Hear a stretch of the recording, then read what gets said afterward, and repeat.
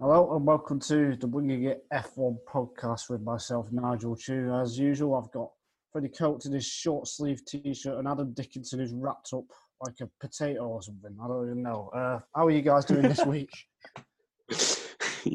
Adam's really cold. Yeah. Jacket potato. There you go. Yeah, I mean, I'm feeling a bit warmer now, to be fair. But I don't know. Clearly, there's a difference between where I am and where Freddie is about, I don't know, a mile to the south. Yeah, I think the difference is that my room faces the sun rising, whereas Adam's faces the moon going down. So Adam's is really cold, whereas my room is like a sauna in here because of the windows. So I'm a baked potato to his jacket. Whatever potato you said he was, jacket potato. Yeah, because everyone knows the moon goes Charlotte down. Potato. Yeah.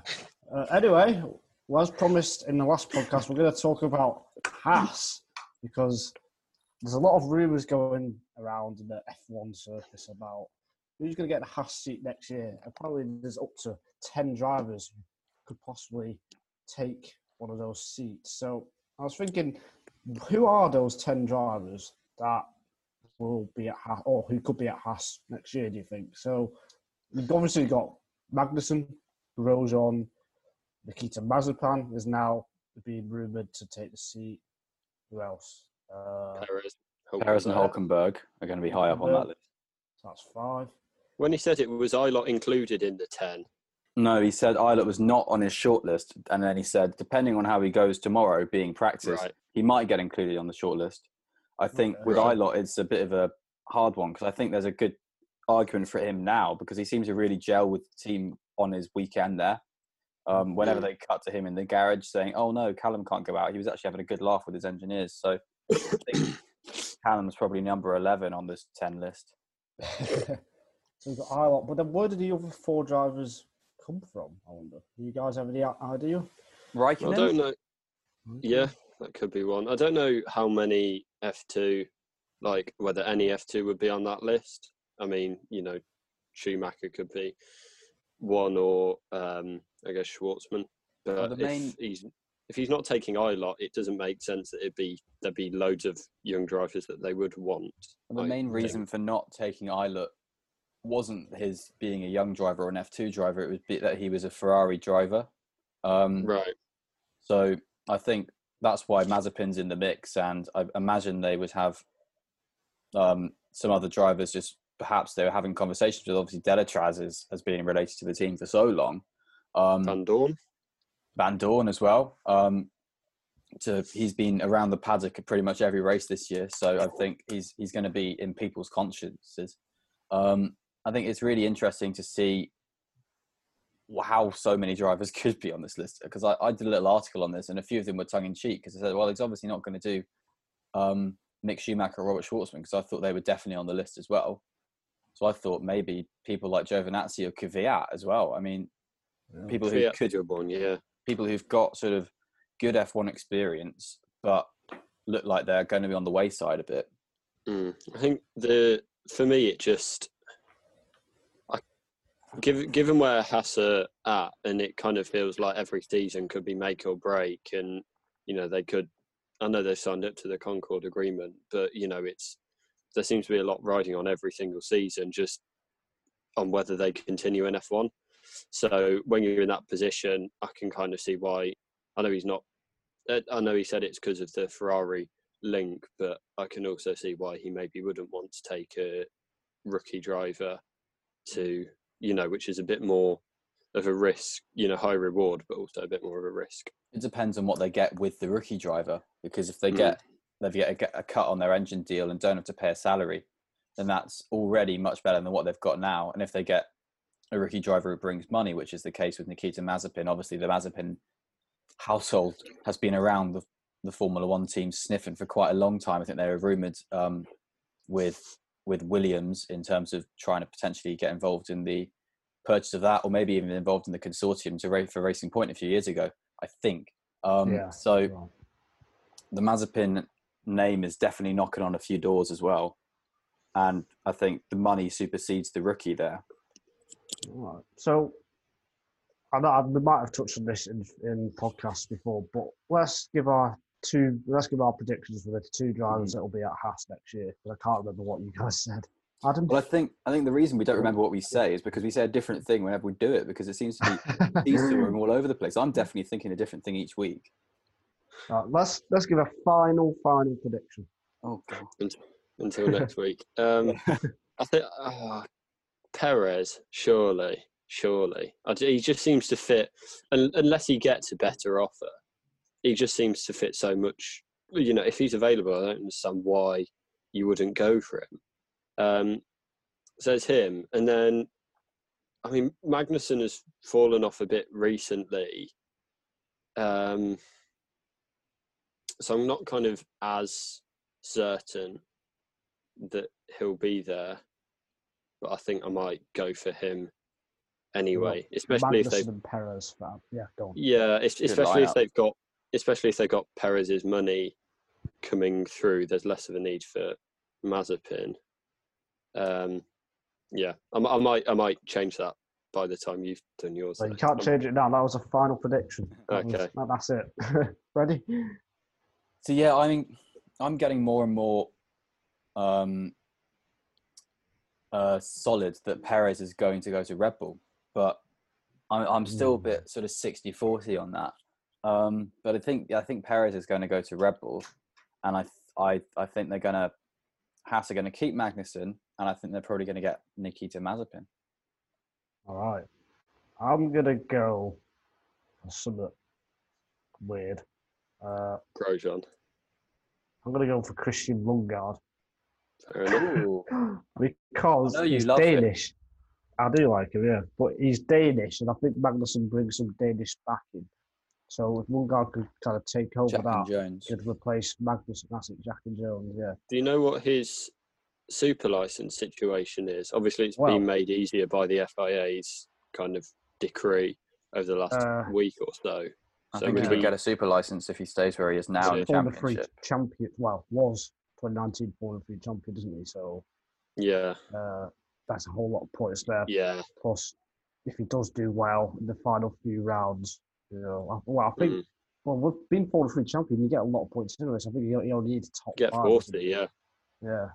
So I'm going to go with him, and then I'm going to go with Hulkenberg. That would be a great lineup. Yeah. I would really be happy. I really sort of think Haas that would be a really big committed lineup from Haas to go with Lundgaard and Hulkenberg. Because then you're just saying these two drivers are mega. We've got one driver who's done the dirty recently and has just shown how good he is. And we've got another whose natural talent is just coming through whenever he drives in a series where you really actually need experience. That is Formula 2. So I think that would be a brilliant lineup and would really solidify my feelings for Haas as strong ones. But I just don't have the faith that Haas are going to go for a driver lineup because they're mega. They've gone for Grosjean and Magnussen for so long just because it seems to be because they're like, oh, it's easy. It's an easy lineup. We can control them. We can dominate them in a bit. Whereas you kind of think if they go for more of a gutsy lineup, it's going to upset the team dynamic of Günther Steiner wants to be the boss. I think out of all of our 3 predictions, mine is the one I'm least confident in now. So Really? That's gone. Really? Wow. Not mine. I don't know. To be fair, I kind of not consider the Perez Red Bull link. So, but yeah, I've got to stick to it now. I mean, none of us has even when it happens, even when Perez goes to Red Bull, you won't believe it. You're going to sit there and go, "No, he's going to Haas. Yeah. He's going to Haas. Yeah, I'm not. He's got allowed, a contract. yeah, He's going to Haas." Every discussion we do in future, then I'll start to say, "Well, I think Hulkenberg," and then you'll jump in and go, "No, you're not allowed to say that. You've got to say Perez." You never said it was the 2021 lineup. So I think I did at the start. Damn. So none of us have gone Ilott. Do we think he's going to get a seat on the grid then? Problem I have with Ilott is I don't think he's very good. Yeah, I think he's overrated. Personally, I don't think there's anything. I just think he's overrated. Personally, just looking at his junior career, he does make a lot of mistakes. And this year, he has done the same thing. Because for me, he should be dominating the championship. Because I think the Virtuosi car is the best car on the F2 grid, if there is the best car. So those are my thoughts on Ilott. I think. Unpopular. Oh, Nigel See, thinks what the I'd be- driver's overrated. Original. What I think about Ilott is that I've been really impressed with the way he has stepped up from last year. In the way that you look at someone like Guan Yu Zhou, who's his step up into Formula 2 was as a rookie was, you know, it was really good, and took everyone by surprise. Well, it personally took me by surprise a bit that he came in and was getting the odd pole position and podium. And then this year, Guan Yu Zhou, if you take the kind of step up that's Ilott's done, if Zhou did that step up, then he would be dominating this championship, and he hasn't made the step up that other drivers like Ilott and Schumacher have done, in my opinion. I look at that as a really good sign as an adaptable driver. Maybe not so much in raw speed, but an intelligent driver, which I think is very good for a sort of back of the grid team, I think. Listen, I wonder why Ferrari even took out on, because it's a weird choice to me. His nationality doesn't really matter, but being British, I think for Ferrari to take that choice is a bit strange. It kind of came from nowhere to me. I think they just were building their junior academy, and Red Bull had just dropped Ilott, so it was an easy one did to Red pick Bull up. drop Ireland? I didn't know that. In about 2016. Oh, okay, interesting. I'd like to see Ilott on the grid. I hope he makes it. Kind of from British perspective, seeing another Brit in F1, that's always good. From when it was Hamilton and Palmer to now it's Russell, Norris, Hamilton, and potentially Ilott. The British pool has sort of, it's grown quite a lot recently. Well, for 2018, Hamilton was the only British driver on the grid. Is that correct? Yeah, that's correct. Yeah. So yeah, there's a good pool of talent. This year, Vettel's the only full-time German driver on the grid, whereas, 2013, 2012, he had about 6 or 7 Germans on the grid. So, I mean, it means nothing. and he's only 7 points ahead of the part-time German on the grid. Nico Hülkenberg. It says more about the Ferrari, I think. Wow. Does it? Oh, I'm not sure about that. Yeah, I'm not sure either, to be fair. Yeah, so we're talking of British drivers. George Russell might find himself losing his seat, even though earlier this year Williams said that Russell and Nicholas Latifi will be their lineup next season. So, is it Nikita Mazepin who is rumoured to be taking that seat if Russell is going to go, Freddie? I think it was Perez who's been rumoured to go to Williams. Because obviously when the Williams seats were confirmed, it was under a previous management. So I think there's a lot of case to say that the current contracts at Williams could be a bit shakier than they were a couple of months ago. We've got a whole new setup in Williams and a whole new management structure. So maybe all of the contracts there have got clauses in that say, well, if the new owners come in and make a decision, then there's no exit clause or something. Because I think they come across as quite financially minded people, that they would choose not to pay for an exit clause to Mercedes for Russell rather than not have him for a year. But I think Perez they've obviously looked at Perez and thought, this is a driver who brings money like Latifi does and can really help develop this team. And I think there's such a long-term strategy in Williams that I wouldn't be surprised if the new team are seriously considering Perez. But I do think it's a bit of a tough decision to get rid of George Russell when you've bought a racing team and your first thing to do is go to the bottom line and not go for the driver who has not been out-qualified ever in his Formula One career. I would get Perez and Russell as a lineup, and I think actually Latifi would be not a bad shout for the Haas conversation we just had. But well, so you think Perez is going to Red Bull and Williams, so that's a great take there from Freddie. I didn't say I think. I said the rumours are. I said I think it's a good idea. Doesn't mean I think it's going to happen. Oh, well, you what said do you it think now. is going to happen? Too late. I think it's going to stay as is. I think it's going to be Latifi Russell. This is the rumour. Right. Oh, interesting. Adam, do you think it's going to stay as it is? Yeah. I mean, for next season at least, and then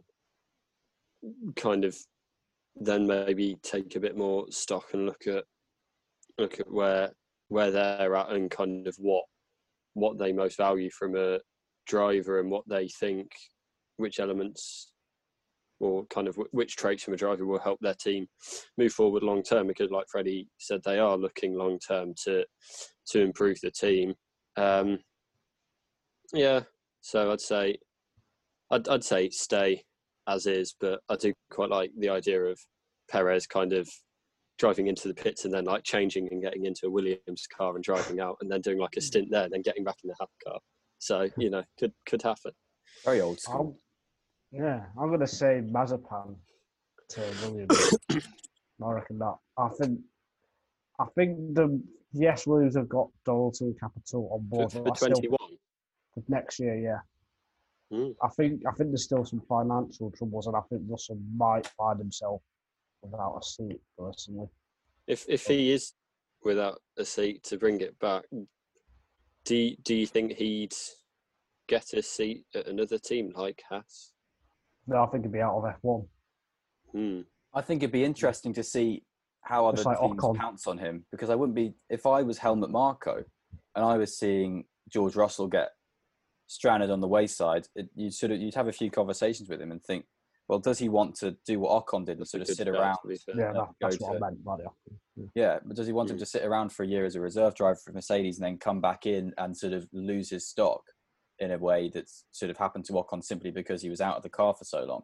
Or would Russell want to stay in the car? Because I think perhaps there's an argument, if the capability's there, to put Russell straight into an AlphaTauri. Yeah. Straight to a Red Bull. Perhaps straight to a Red Bull.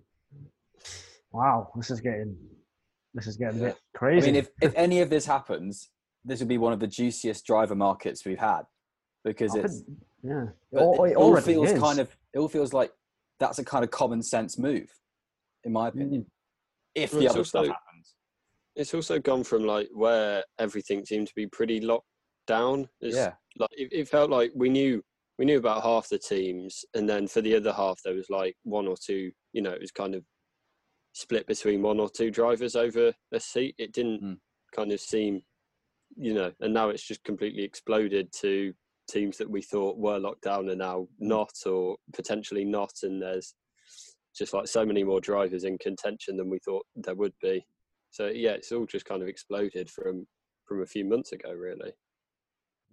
Yeah, the driver on the market is Yuki Tsunoda. He will be doing a test with AlphaTauri, not Toro Rosso. We'll just put that in the document after the Imola race. Yeah, well, I don't even know. There's not really much to say about a test that hasn't happened. I thought he was driving the 18 car at I'm absolutely stumped myself there. Ignore me. Yeah, it's all right. Just did it to trick you. Yeah, so he's driving the 2018 Toro Rosso car after Imola on the 4th of November. And what I saw written about it was that he's going to try and get 300 kilometres running in the car, because then that will mean he could get a Friday super license and be able to do a test, FP1 session. Because then you can jump straight into Turkey and do an FP1 there or something like that. Yeah. Or it could just get rained off and he won't be able to do anything. I don't know what the weather's like in Turkey in November. Or dry. I meant his Imola test, really. But, fair. Yeah. Well, I hope it's a good sign from Red Bull that they're kind of still exploring this after the after Honda have pulled out, because he is a Honda protege more than a Red Bull junior, really. But it's kind of, how much is this just keeping their options open, keeping a reserve option if they can't get a kind of veteran driver, or how much is it kind of aiming to have him in a seat in 2021? I think that's just the question over it. Do you think it's potentially a bit of power play to sort of be like, oh, Honda, we really don't mind that you're leaving. Yeah, we're keeping on Yuki Tsunoda. Yeah, we think he's a really good driver, and keeping Honda sweet for the intellectual property argument of Red Bull getting the IP and keeping Honda sort of on side, so it's a really easy motion for them to keep a sort of Red Bull works engine situation in the 2022 and onwards. That's a good point, actually. It's a bit cynical, but no, I think that's actually a good point. Is cynical. I think Red Bull's the most cynical team. Yeah. Oh no! Let's protest Wow. everything. They've not protested anything since July. So, yeah. Mm. What was I going to say? I don't think the Honda departure makes a difference to Tsunoda personally, because if Red Bull see the talent, then I think they'll take him on, regardless that he's Japanese and Honda affiliation anyway. Those are my thoughts. I hope so. Yeah, I think it's just kind of there's potentially, when Honda were fully in, then there was potentially more leeway for them going, well, we don't see the talent right away, but we're more willing to give it a go. Yeah.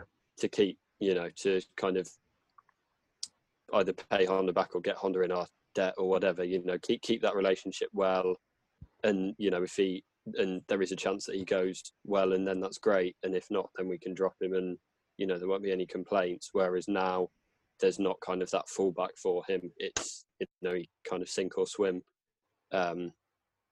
From basically now, from his testing and his final rounds of F2 and any practice sessions he gets, he has to be kind of on the money and proving that he is just the best driver for an AlphaTauri seat, without any strings attached. The onus on these Bahrain Formula 2 rounds is going to be insane. People are going to be absolutely watching those with so much intensity, because that's going to basically be the final audition tape for a Formula 1 seat for a lot of drivers. You've thrown Lundgaard in the mix. Mazepin's been in this whole conversation. Tsunoda, Ilott, Schwartzman as well, definitely, I think, is one to be involved in this, despite him being third in the queue for Ferrari. But that's the top. So the 6 or 7 in F2 are all in contention for Formula 1 seats, legitimately. The top one we think is confirmed, obviously. But I think it's going to be really interesting to see if we do get any confirmation before that. I think it would be they would not have a seat. But after Bahrain, I think there's a strong chance for whoever does well across 2 weekends, because that will be interesting. And then the meetings will be happening. There'll be so much time for meetings to happen from Monday to Wednesday in between the Bahrain 2 rounds. So I think that'll be a week to really pounce on, the end of November, to see what's going on with this driver market. It might be a bit of a slow burn until then, but it could completely light up. And it's all going to be on one of the most bonkers F1 tracks as well for the last round. It's just going to be crazy. So do you think, Freddie, that the deals will be done after the Bahrain, after the finale of the Bahrain rounds for the F2 drivers? I think so. Otherwise, I think stuff would unless deals have already been done in private and haven't been announced, I think the majority of, I think there's only really Schumacher we can be confident with that one. I think with the rest of it, I think people are going to be still, because they're still umming and ahhing, it seems, from everything we hear in every bit of press. Everyone's umming and ahhing about it all. So the drivers are trying to stay with it, with the teams. Like Tsunoda getting his test with AlphaTauri is going to have to be on his best behavior to keep the idea implanted in their minds that this guy's a good idea, because obviously they're not on the support paddock for these rounds, and there's only been sort of a short burst. It's very easy to be forgotten about. So they're going to really need to pull their socks up and go for it in Bahrain and do really well, I think. Otherwise, it feels like there could be a lack of momentum for a lot of these guys. I don't know if that's me being a bit naive. But it's an interesting take, that, because December is very, very late to make a driver announcement. I can't really think of any, apart from the Rosberg retirement, which led to Bottas getting the Merc sheet. I can't really remember any announcements made that late. Well, a few. That's the thing. When a few Toro Rosso, AlphaTauri announcements have been made that late. Williams, I remember when Sirotkin was signed, it was in like January or something, I think, or December. Albon wasn't signed until after Abu Dhabi. That kind of thing. So I think there was always a question on that seat with Hartley. And then they just thought, okay, we're going to go with Albon. He's done well here, that kind of thing. And they had the place for those kind of discussions. So I think that's what I sort of look at, is that it's going to be, if there's any questions that sort of develop, obviously the Albon question is one that we've touched on heavily throughout this entire series. I'm not sure I touched on it, just stood on it. Landed on it. We've absolutely, we've ripped into him. But yeah, so that question is going to be for the next. There's 6 more Formula One races and only 2 more Formula 2 rounds on the bill for that. So I think those are going to be important. I think the kind of opening up of the super license regulations will make it a bit easier to have deals done before Bahrain, because there's kind of less onus on, there were, for Mazepin and Tsunoda especially, it was, they have to finish in these positions, but there's a very, very real possibility that they don't and that they lose out. And, that's in the summer when the Ricciardo's Renault seat came open, and there are a lot of calls for Zhou, and I quite liked that idea. But fast forward to now, he wouldn't get a seat potentially. Yeah. So I think kind of having that opened up might make it a bit easier. Potentially maybe Mazepin is the one that sticks out the most, as it's a bit easier for now to him to get one, because it's not all coming down to potentially a point when all's said and done after Bahrain. Freddie's looking like he wants to jump in. I think the opposite. I think the super license points, they've made it 30 rather than 40 points on the scale because of COVID restrictions. I think over the last 3 years. Cool. I didn't know that one. Over the last 3 years. So that, I think, opens up the talent pool, and I think would make it harder to choose because you've got more to choose from. That's just my personal opinion, because like someone like Yuri Vips has come into Formula 2 with no testing or anything, coming middle of the season, and has actually done pretty well, but he's not got any hope of getting super license points this year. But now he can use his points from the past, and now he is in contention for a Red Bull seat, which seemed really quite... Well, not him as well.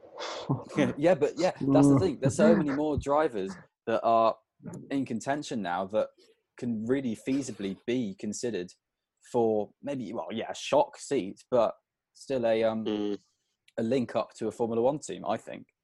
I don't know. I kind of think the opposite, but yeah, I fair enough. In general, I think maybe, like you said, just a lot of the discussions will end up just taking place on that weekend, and because it is prime opportunity to do that, and it will be interesting. For Nigel, what are your thoughts? Well, my thoughts are my thoughts are just that there's not enough seats in F1. That's why we've got this problem. There's about 10, 12 drivers who could be in F1, but they won't be next year. And that's because there's not enough seats, in my opinion.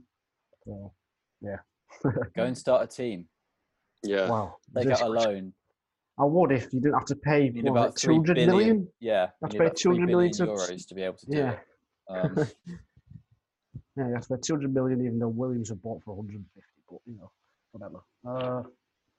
Let's not talk about the driver market anymore, because we've talked about it loads, and who knows what's going to happen. We've given our predictions. If you want to give us your predictions, you can comment on our YouTube video and stuff, and tweet us at WiggingItF1, or tweet us personally at Nigel C. Journo, Adam Dickinson 01, and Fred Coates 1999. Yeah, he's got it all right. For once. Bang on. So, as I said, that's enough driver market talk for now, although we are going to talk about Fernando Alonso, who has got his seat confirmed at Renault next year, unless something crazy happens in the world of 2020. He has already done a test this week with Renault in the 2020 car. He said it felt good and stuff. He said getting back to F1 speed is not easy, and he's just trying to improve every lap. And he says that the car has good potential as well. And we already know that because Daniel Ricciardo got a podium on Sunday. I still haven't thought of a question, so I'm just going to say, what are your thoughts on Alonso and Renault in the test? And everything to do with Alonso. Well, they obviously want to get him into everything. They obviously wanted to get him into the 2020 car, and I think it's still a bit uncertain as to whether they're going to get him into the young driver test in Abu Dhabi, or whatever is the Pirelli performance test as the young driver. But he's certainly managed to get his 100 kilometers for the filming day. They used that to the max, and it's definitely got the publicity I think they would have wanted. There's been a lot of chatter about Alonso. even if some people might have missed it. But, I don't imagine that's easy to do because it's been literally everywhere. And everything that has come out is positive between Renault and Alonso. Adam? Yeah, I think when it was announced, then I wasn't entirely on board with Alonso coming back. I kind of thought he's had his day. I'd rather see, someone younger kind of coming through. But I am definitely getting on board the Alonso hype train now. What's changed, Adam? Me. I don't know. I just kind of thought about it. I don't know. Thought about kind of what he can bring to the sport. Not potentially not new things, as would be the case with someone coming through from F2, but kind of he can still bring a fierce competition and hopefully lift Renault up, into battling the teams higher up, which I think would be brilliant to see, or Alpine as we should say, brilliant to see. So I think and just kind of appreciation of Alonso's talent a bit more, and seeing that his attitude seems to be right for it. I think he knows that it is. I kind of feared it'd be a bit of a Honda McLaren part 2, but he does seem to have the right attitude for it, because he knows that this is his last chance. He's definitely coming across a bit more humbled, a bit more swan-songy, that he wants to make this good. He wants to enjoy F1 as well as win in F1. I think. Just wait to the first race, when the last. Yeah, exactly. I think what's kind of got me, I was similar to Adam. I was a bit more like, I was so bored of Alonso saying this is the best qualifying lap I've ever done when I qualified 12th or qualified 16th and that kind of thing in all of 2017 and 18, that I just got so absolutely saturated with, I don't want this guy on the grid. He's just bringing me down. And every story was just annoying and boring about Fernando Alonso. But I think, this is hurting. But I think, he's coming across a lot better, which is helpful. And it's good to think he is a great driver, and you can watch an old race and just think Alonso's always in the fight from 2003 up until 2013. Alonso is always in the fight there, and I think now that this Renault is showing, now that Ferrari have allowed this Renault to show a lot more competitiveness for actual positions, with Ricciardo definitely getting his podium, as you mentioned, and being on the heels of one for the majority of the season. I think if someone like Alonso in that car, that's going to really, really raise Renault's stock even further in Formula One as Alpine, and will give us, a feisty Alonso close to the front of the field. And I think that's never bad for the sport, unless he does what Verstappen's done this year and just becomes, so it goes Hamilton, Bottas, Verstappen, Alonso, the rest.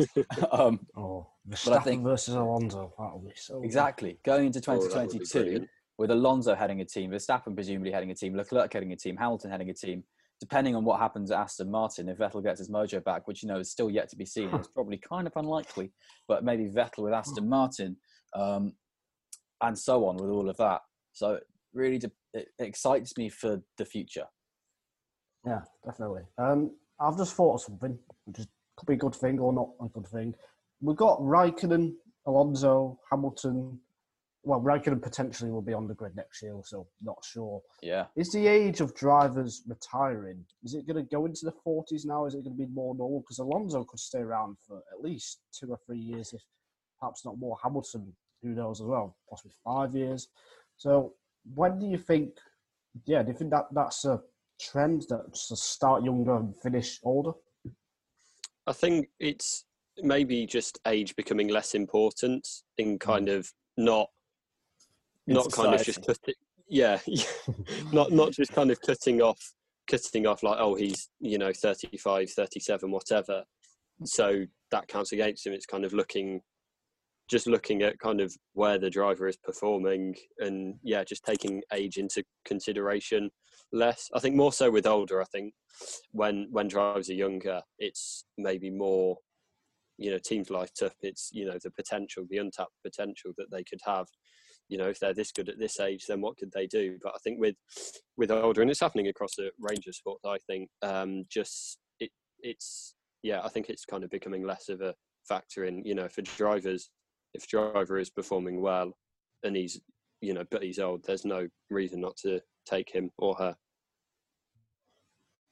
Frederick? Completely agree with that. I mean, yeah, the goalposts for a career have been completely widened when you've got young drivers very seriously knocking on the door and doing very well. Verstappen obviously is the forerunner of all of that, but then you've got Norris coming in at 18, 19, and Russell is, I don't know, he's only got 22 now, that kind of thing. So these guys are really young and are doing really well. So if normally when people will come into Formula One about 24, 25 and then do really well then, well, if they're coming in and doing well at young age, they can go on and do really well at an old age as well, because it's just natural, pure skill and talent in a race car.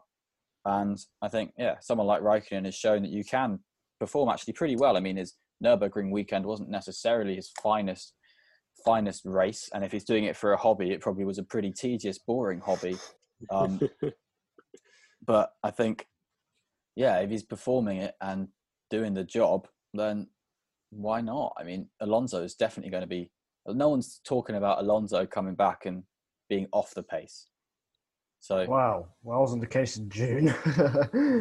yeah, that's true. I mean, we have had some cases where drivers have made comebacks and have not done very well, naming a certain Michael Schumacher on that. So who knows? Maybe age is a number. It wasn't that bad, no. But it wasn't. It was definitely his worst 3 seasons in Formula One. So I think you've got to take that into consideration. I think also there's maybe not so much for Alonso to lose because his exit from F1 was so bad. Then it's, I don't think it will taint, if he comes back and it fails, I don't think that will kind of taint his reputation too much, because he's kind of already had that once. Whereas I think the potential upside of him kind of coming back, showing he can still do it, at the top end of 30 and, kind of transform a team or, be a part of a team catapulting itself to the front of the grid. There's, that would really enhance his legacy in F1. Yeah, I think he's gone away and he's seen, I've won Le Mans. Why aren't people calling me the best driver in the world still? Oh, I need to be in Formula One. And I think really, Le Mans and WEC has definitely, and Dakar, opened him up to the team of Formula One a bit more. All of Formula One, from Alonso's perspective, has been about Alonso in his entire career. Whereas I think now it's about Alonso and the team. I think he actually sees that now. And I think that could actually be very good for him. That could be the name of his new band, Alonso and the Team. New album dropping soon. We said new album then. No. Oh, you can't get him away from the front of your mind. You're obsessed. Nigel's got like on the wall that we can't see of Nigel. It's like pictures of Albon and like bits of string. Him trying to investigate. When he finishes this podcast, he's going to get out. He's going to just be like, he hasn't washed for weeks, and he's like, where is Albon going to go next? like that meme from It's Always Sunny in Philadelphia with Charlie Day going like all of like pointing manically at the board because of his investigation. This is why Nigel is now looking sheepish, because we've rattled him. We've rumbled his album. Always rattled. The viewers didn't see when we did this call, but before we started recording, Nigel desperately scrabbling the posters down from his wall. Moving on. It's not actually blinds behind him. It's just a lifted picture of Albon. He's got a cardboard cutout he throws darts at. Oh, that's brilliant. Anyway, Albon is in the fight for 4th in the Drivers' Championship, if you're being nice, which I'm not. Daniel Ricciardo. Or you're reading statistics and numbers. Which you are.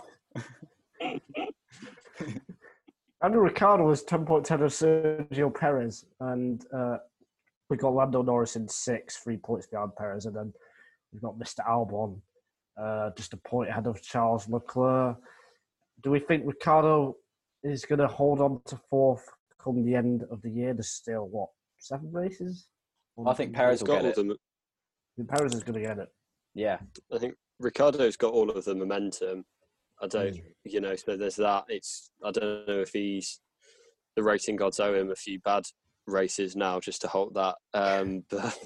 But yeah, I think he'd be my favourite for it. But as you said, Perez or even Stroll, it's kind of difficult now. He's missed this race, but I think it's certainly not beyond the realms of possibility because he has been fast over the season, and I wouldn't put it past him. He's only 11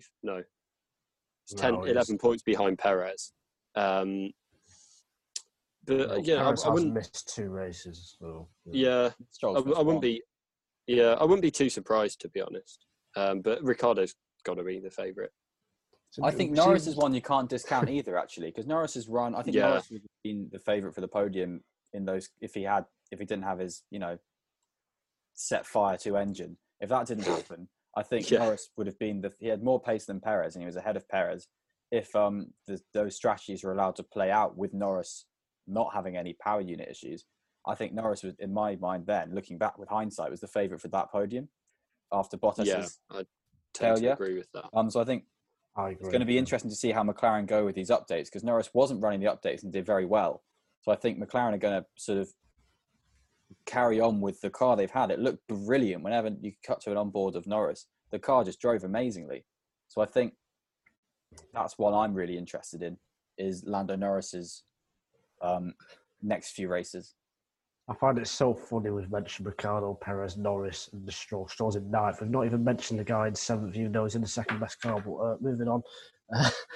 We did mention him. We did, but we don't bring it up because otherwise we just have to sit here and listen 10 minutes of you going, oh, Alex Albon, eh? Oh, what are we going to do with him? Oh, no. Oh, atrocious. Throw him down pit in the morning and what do you get? Nothing. Send him back to F4. And he's not even good enough for F4. He's not even going to win an F4. He'll get beaten by Kush Miney in British F3. The northern accent, that, Freddie. Aye. I mean, aye. Yeah. Aye. If we are going to... Look at me. I'm doing I'm Nigel. Albon, he's rubbish. Why is he still at Red Bull? Absolutely. This is brilliant content. Why is he still at Red Bull? Yeah, it's ridiculous. Points. I can name 20 drivers on grid who are better than him, and there's only 20 drivers on the grid.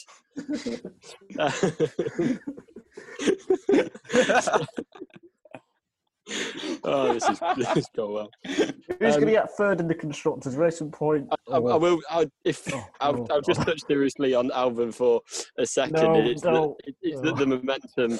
You don't have to. You don't have to, Nigel. Alex is Albon. Adam is going to do it, so you don't have to, Nigel. I'm losing the life. I think oh God. I think it's the momentum thing. It's just kind of the momentum seems to just be so much against him, whereas at the start of the season, for some people thought, he's kind of come in and made a decent start and now he can push on, and Nigel left. Then now it's just kind of like, it just seems to be one bad weekend after another, and it's just difficult to see how he's going to get out of that. I think the best way to get out of that rut was 2 races ago when he got a podium. But then the next race he didn't get the points, and the race just gone was obviously, he was basically, everyone seems to think he was retired because of that was enough. He was sin-binned by Red Bull rather than the punctured radiator, as they've officially said. So I think Albon kind of had the opportunity for the momentum with his podium at Tuscan Grand Prix and didn't ride that wave. So I think that's not very good, basically. Should we move on to third place in the Constructors' Championship? Yeah, let's do that. Racing Point, McLaren, or Renault. There's 6 points between Racing Point and Renault, 3rd to 5th. Any guesses? It is literally a guess, I guess. McLaren has the strongest lineup. I think McLaren or Renault have the stronger lineups. I think Ocon is coming on form a bit, but his race performance just isn't quite as rewarding as Ricciardo's. Whereas I think you've got the potential for both Norris and Sainz to get high points. So I think I look at that and think money's on McLaren, but McLaren is still riding the wave of some very strong early results. They've had only one non-points finish this year, which is very good, but they've had a lot of DNFs recently. So I think if McLaren can get on top of some of that, then that would be really good. But obviously the momentum is with Renault, definitely.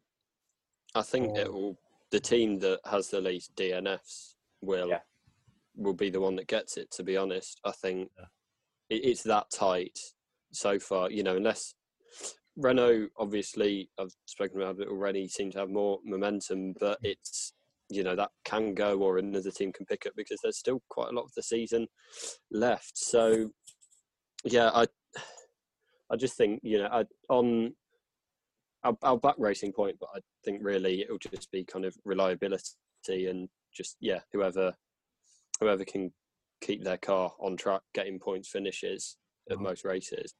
Yeah. Adam says Racing Point. Freddie, who did you go for? Despite their 15-point deduction.